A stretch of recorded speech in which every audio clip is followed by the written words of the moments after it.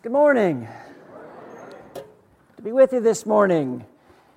It is a new month, and I have been asked to announce, new classes this quarter, and several of those classes are just continuing, but I've been asked to let you know that the women's class, the ladies' class, is starting a new quarter. So there will be a ladies' class right after worship here over in the Family Life Center. And it'll be great, like all the other classes that are offered. They'll be great. So we have been trying to remind you of Mission Sunday that is coming up the end of this month. I want to remind you that in 2 weeks, Easter is going to be here. In the next 2 weeks, Wait a minute, next Sunday is Easter? I knew that. I'm testing you. I didn't know that. I really didn't know that. I thought it was 2 weeks from now. It kind of slips. See, it slips up on us, right? All the more reason. This makes this so much more timely. We have 1 week now to have people come with us and worship with us. You have a better chance this week now to have people join you at worship next Sunday. Better than any other time of the year. You got a better chance of yes in this coming week than any other time of the year. So, be thinking about that, be praying about that, be asking people to join you next Sunday for worship. We're going to have room, we'll make room, but it's going to be a great day, just like today. We are wrapping up this week this sermon series on the Holy Spirit. And back at the end of last year, when a couple women asked me in the ladies' class to preach a couple sermons on the Holy Spirit, that was my plan. I was going to preach a couple sermons on the Holy Spirit. 1, maybe 2. This is now week number 6 of this series through the Holy Spirit. And if you've been paying attention, we have barely scratched the surface on the purpose and the person and the workings of the Holy Spirit. So I hope that a time will come in maybe the not too distant future when we'll be able to come back and revisit this subject. But we're going to wrap it up, this part of the series, at least this morning. And I have been trying for the past 6 weeks to focus especially on what Jesus had to say in that upper room, John chapter 14, 15, and 16. And what we are going to focus on this morning is an area that I think we all need some help with. And that's the area of peace. Because we all want peace. And we're all searching for peace. And this morning I want to take a look at how Jesus addresses the Holy Spirit's role in our search for peace. So he says in John chapter 15, in that upper room, if the world hates you, keep in mind, it hated me first. And then 2 verses later, he tells his disciples, if they persecuted me, they will persecute you also. And then just a couple verses later, he says, they will put you out of the synagogue. In fact, a time is coming when anyone who kills you will think he is offering a service to God. Jesus is telling his disciples, if you're worried about people hating you, get in line. They hated me first. And people are going to hate you because you're following me. In fact, people are going to persecute you. They're going to put you out of the synagogue, which to a first century Jewish person was a huge deal. Not quite as big a deal as being killed, but it was a huge deal. But Jesus says, yeah, some of you are going to be killed as well. Now, if I'm in that upper room and I'm listening to Jesus talk this way, I've got to be thinking, so tell me again why this is such a good idea? You don't hear very many preachers preach in a sermon, if you follow Jesus, people are going to hate you. They're going to persecute you. You're going to be kicked out of church. Some of you are going to be killed if you follow Jesus. Let's stand and sing. You don't hear that sermon very often, do you? But a sermon you will hear from time to time, especially in American churches, is if you follow Jesus, you're going to be healthy. And you're going to be wealthy. And everything is going to be great all the time. And for you to believe that message, you've got to completely disregard what Jesus has to say. Because Jesus is preparing his disciples for what is coming. He's being completely transparent with them. He said, listen, you need to expect trouble. But there's a way to handle trouble. In fact, he promises help, not if trouble comes, but actually when trouble comes. So I think it's significant how Jesus begins this conversation in chapters 14, 15, and 16. This whole conversation in the upper room. I want you to notice how he begins the conversation in John chapter 14, verse 1. He tells his followers, do not let your hearts be troubled. Don't let your hearts be troubled. Okay, wait a minute. You're telling us that people are going to hate us. We're going to be persecuted. We're going to be kicked out of the synagogue. Some of us might be killed. And Jesus says, well, that's all true, but don't let your hearts be troubled. Jesus is expecting his disciples to somehow be able to rise above everything that's trying to pull them down. Jesus is, again, being transparent, saying, listen, troubles are going to come, but a troubled heart doesn't have to be part of the package. Now, we need to be sure that we understand that Jesus is not talking about the kind of troubles that come because of our poor choices, or because of our rebellion, or because of our disobedience. You know, the Scripture is very clear that we're going to reap what we sow. And if we are sowing seeds of disobedience and strife and problems, we're going to have a hard harvest. Don't go blaming God when you get that hard harvest because of your poor decisions. What Jesus is talking about is the kind of trouble that is going to come because you have chosen to follow a man that the world crucified. You do that and some troubles are going to come because the world that we live in is fallen. There's evil and people rebel against God. Have you noticed that it seems like our world is drifting farther away from God, not closer to God? Does anybody else notice that? Is that just me? Yeah. Seems like the world is getting more and more eager to not just embrace, but actually celebrate some of the things that God warns us against. You know, as followers of Jesus, we don't have the home court advantage anymore. And I'm not sure that we ever have.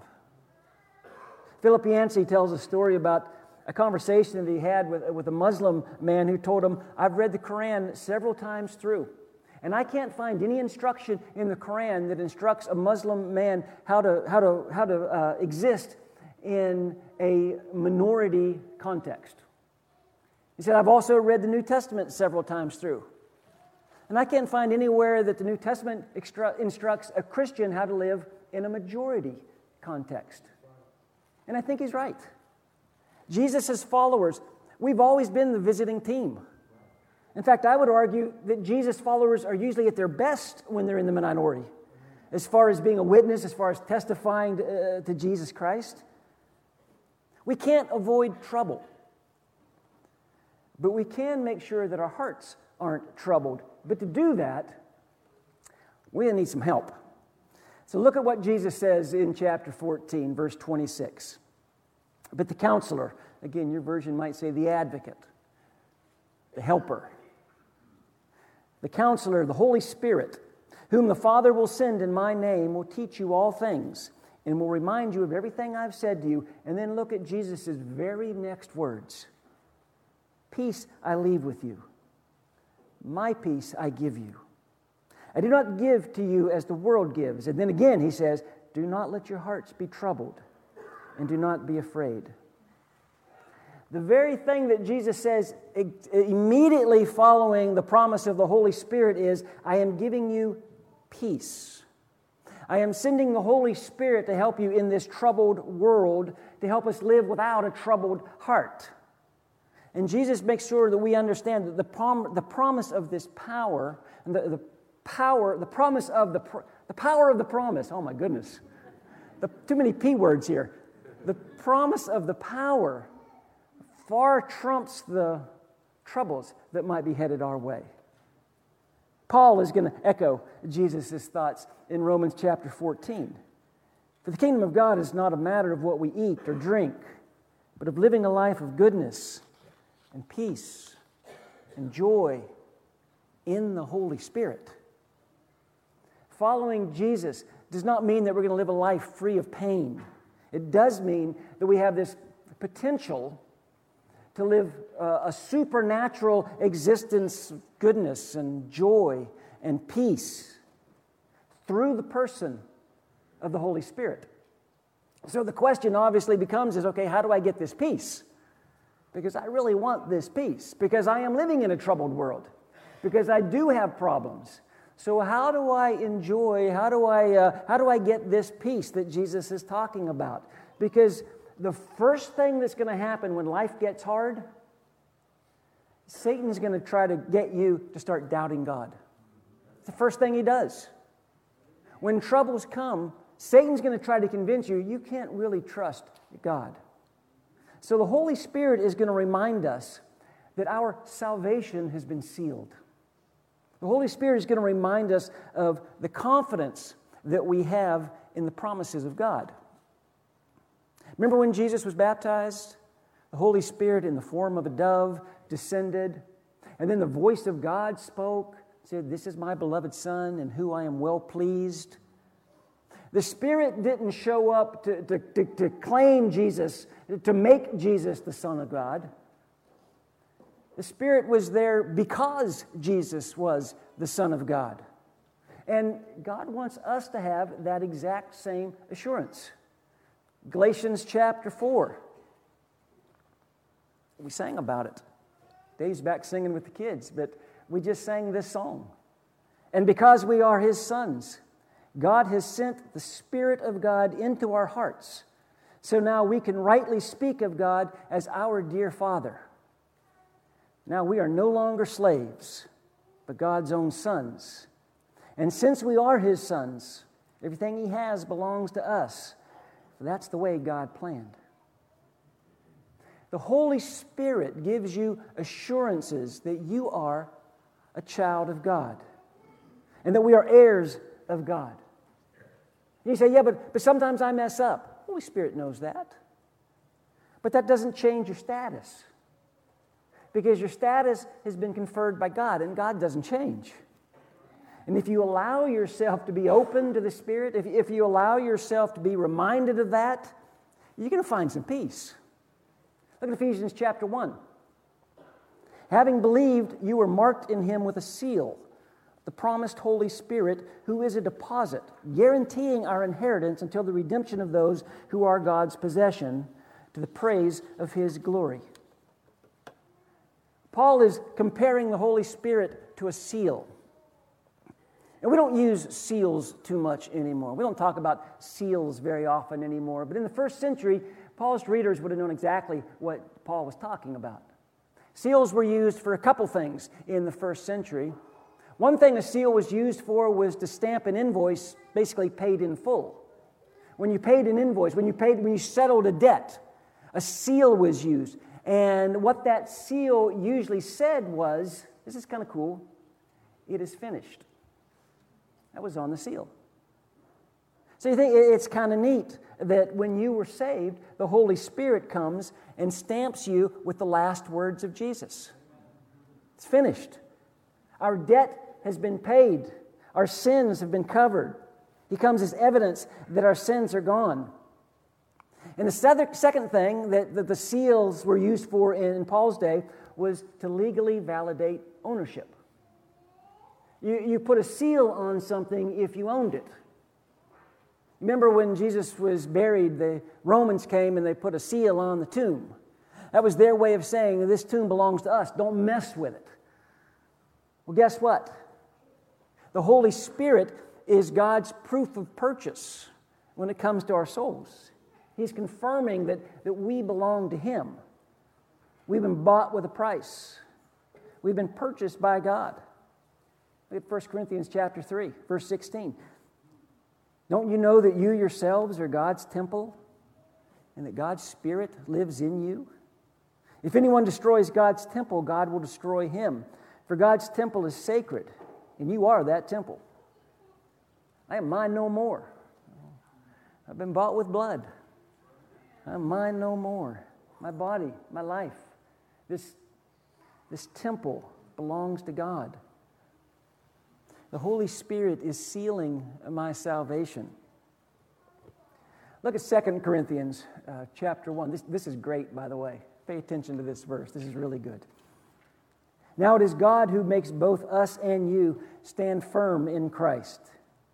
He anointed us, set His seal of ownership on us, and put His Spirit in our hearts as a deposit, guaranteeing what is to come. You wrap your mind around that verse, you're going to find some peace. Calvin Coolidge, the President of the United States, was known as Silent Cal, right? He was a man of very few words. One of his first forays into public service, he ran for the mayor of Northampton, Virginia.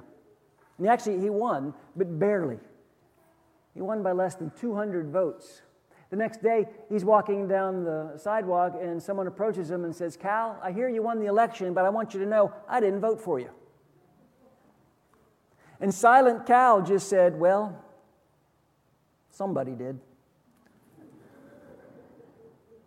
And so when the enemy attacks, when the enemy tries to shake our confidence in God, the Holy Spirit reminds us, you have been elected by God.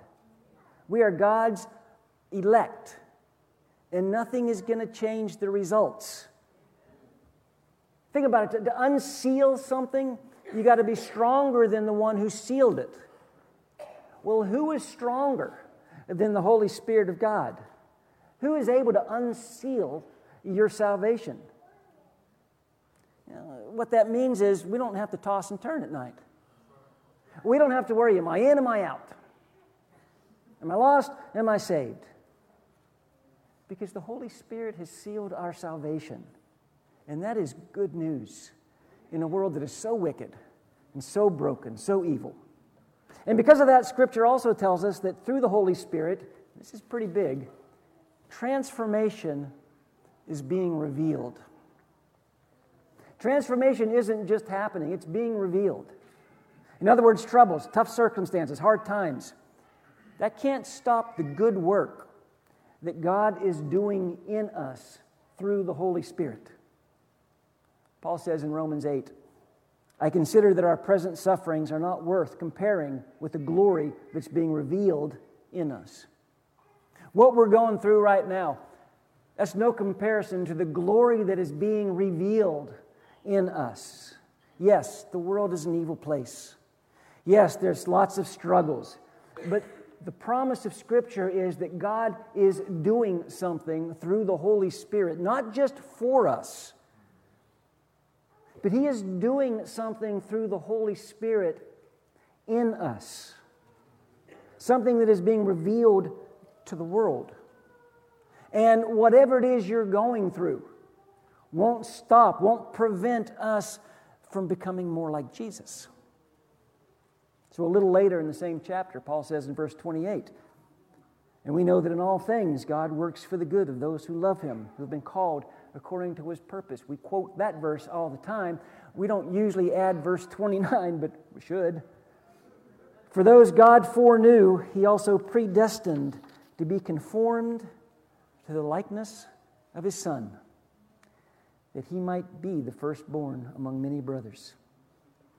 We are predestined to conform to the likeness of Jesus. It has always been God's eternal plan to shape you into the image of Christ. How does He do that?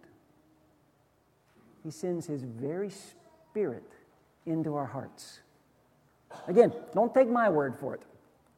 Listen to what Paul says in 2 Corinthians. "And we, who with unveiled faces all reflect the Lord's glory, are being transformed into His likeness with ever-increasing glory, which comes from the Lord, who is the Spirit." We are being transformed into His likeness. And that transformation comes through the Spirit. Yeah, we are not promised green grass and high tides the rest of our lives. But we are promised that in a very broken world, in the middle of real trouble, our hearts don't have to be troubled. God is doing something. God's up to something. And through the Holy Spirit, He's up to something in your life right now. If you're a baseball fan, you will recognize the name R.A. Dickey. He won the Cy Young Award in 2012. He was drafted in 1996, drafted in the first round by the Texas Rangers, out of the University of Tennessee, by the way. He signed for a contract of $810,000. And he talks about being a kid from Tennessee who was a strong believer in Jesus. And he is so excited about being drafted into the Major League Baseball. And the Rangers are going to be his team. And he's so excited that his dream of playing baseball is finally going to come true. And he talks about walking to the meeting with the general manager. He says he's walking down the hall and he's praying to God as he walks down the hall. And he's thanking God for this wonderful opportunity, this gigantic door that's open. And he's just so thankful to God to have this opportunity. And he walks in and he sits down across the table from the general manager. And the first thing the general manager says was, "We are rescinding your contract." They'd done a physical on R.A. Dickey and found out that his pitching arm was missing the ulnar collateral ligament. And they didn't feel like he was going to be able to pitch on a major league level without that ligament. R.A. Dickey said, "I saw my lifelong dream evaporate." And he said, "I wasn't just angry. I was furious. I wanted to reach across the table and unload on this guy who's just taken away my dream." And then this is what he writes. "But it's as if there was a strong hand on my shoulder holding me back, giving me pause. And in that instance, I had self-control that I didn't have just a moment earlier. I actually sensed a voice telling me, 'Relax. I've got you. This isn't the end of the world. I've got you.' And I thought to myself, I have just been talking to God. Now He's talking to me, giving me self-control that couldn't have come from anywhere else. So my anger passed. I'm crushed by the news, but I wasn't going to do something stupid because I could hear the Spirit of God tell me, 'I've got you.'" I don't know what you've thought about this series on the Holy Spirit. I don't know what you think about the work or the workings of the Holy Spirit. I know traditionally we've been a little bit hesitant to present the Holy Spirit because so many people misrepresent the Holy Spirit due to bad teaching or bad theology, and it's kind of easy to push the Spirit aside. But listen, you don't need the Holy Spirit if all you aspire in life is to be a pretty good person and go to church every now and then. You can do that all by yourself. But if you want to be a disciple of Jesus Christ, if you want to be a follower of the Son of God, if you want to allow God to use you to be a light in a very dark world, you're going to need the Holy Spirit. You can't do it without the help of the Spirit. And in a very troubled world, you can hear Him say, "Listen, Jesus has this. Jesus is Lord. He has this. He has you." You know, we started this thing in John chapter 14, verse 1, where Jesus starts this discourse in the upper room by saying, "Don't let your hearts be troubled." I want you to notice how He ends this conversation with His disciples. And I bet you've never noticed it before. Maybe you have, but I thought it was pretty interesting. He starts John chapter 14, "Don't let your hearts be troubled." And then in John chapter 16, He says, "I have told you these things." All these things that we've talked about the past 6 weeks. All this stuff about truth, all this stuff about obedience, all this stuff about goodness, all this stuff about trouble. "I've told you these things so that in me you may have peace. In the world you will have trouble, but take heart. I have overcome the world." In the world you will have trouble. Take heart. I've overcome the world. Last Monday morning, a shooter walked into a grade school in Nashville, Tennessee, murdered 3 children and 3 adults. And the heartache and the devastation that those families are going to deal with for the rest of their lives is unimaginable. My daughter was teaching grade school, preschool, not very far from where that shooting happened. Her 3 children were in 3 different schools within a 2-mile radius of that shooting. She called me Monday morning. She was in tears. And she said, "Dad, what am I going to tell my kids? How am I going to possibly explain this to my children? I can't understand it myself. I can't process this evil. What do I tell my kids? What do I do, Dad?" And I said, "Well, you pray for wisdom, and you pray for gentleness, and you pray for patience while you're trying to explain this to your kids." And I told her the only peace you're ever going to find is the realization that Jesus has overcome the world.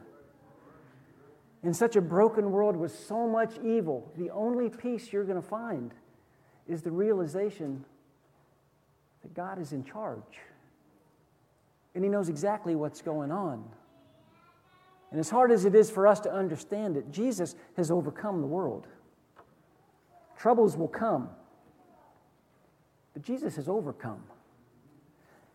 And I think maybe that's one reason why Jesus refers to the Holy Spirit as the Comforter. We need to allow the Spirit to comfort our hearts. We need to be reminded we're children of God. We are heirs of the Father. Yeah, we're going to get hurt. We're going to be betrayed by a friend.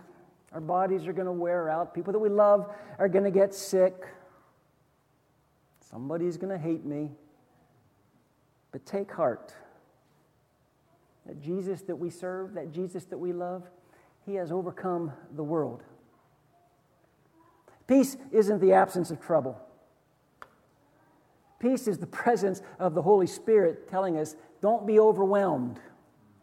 Jesus has overcome. Life can be incredibly overwhelming. We all know that. Don't let your hearts be troubled. Jesus has overcome. And I hope that message, I hope the things that we've talked about these past 6 weeks, I hope that message is able to make it from here to here. The realization of everything that Jesus has promised and Jesus talks about in that upper room. It's real, it's true, it's trustworthy. And I want to close this sermon with a prayer. I want to close this series with a prayer. And I actually want to use the same prayer that Paul prayed for his brothers and sisters who were living in Rome.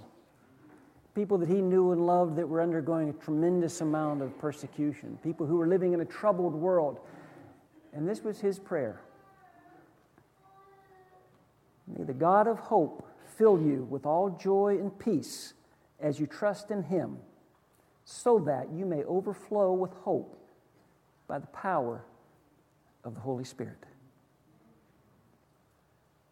I want you to say that verse with me, say that prayer with me, and our lesson will be completed. Let's pray it together. May the God of hope fill you with all joy and peace as you trust in Him, so that you may overflow with hope by the power of the Holy Spirit. Let's go ahead and be standing.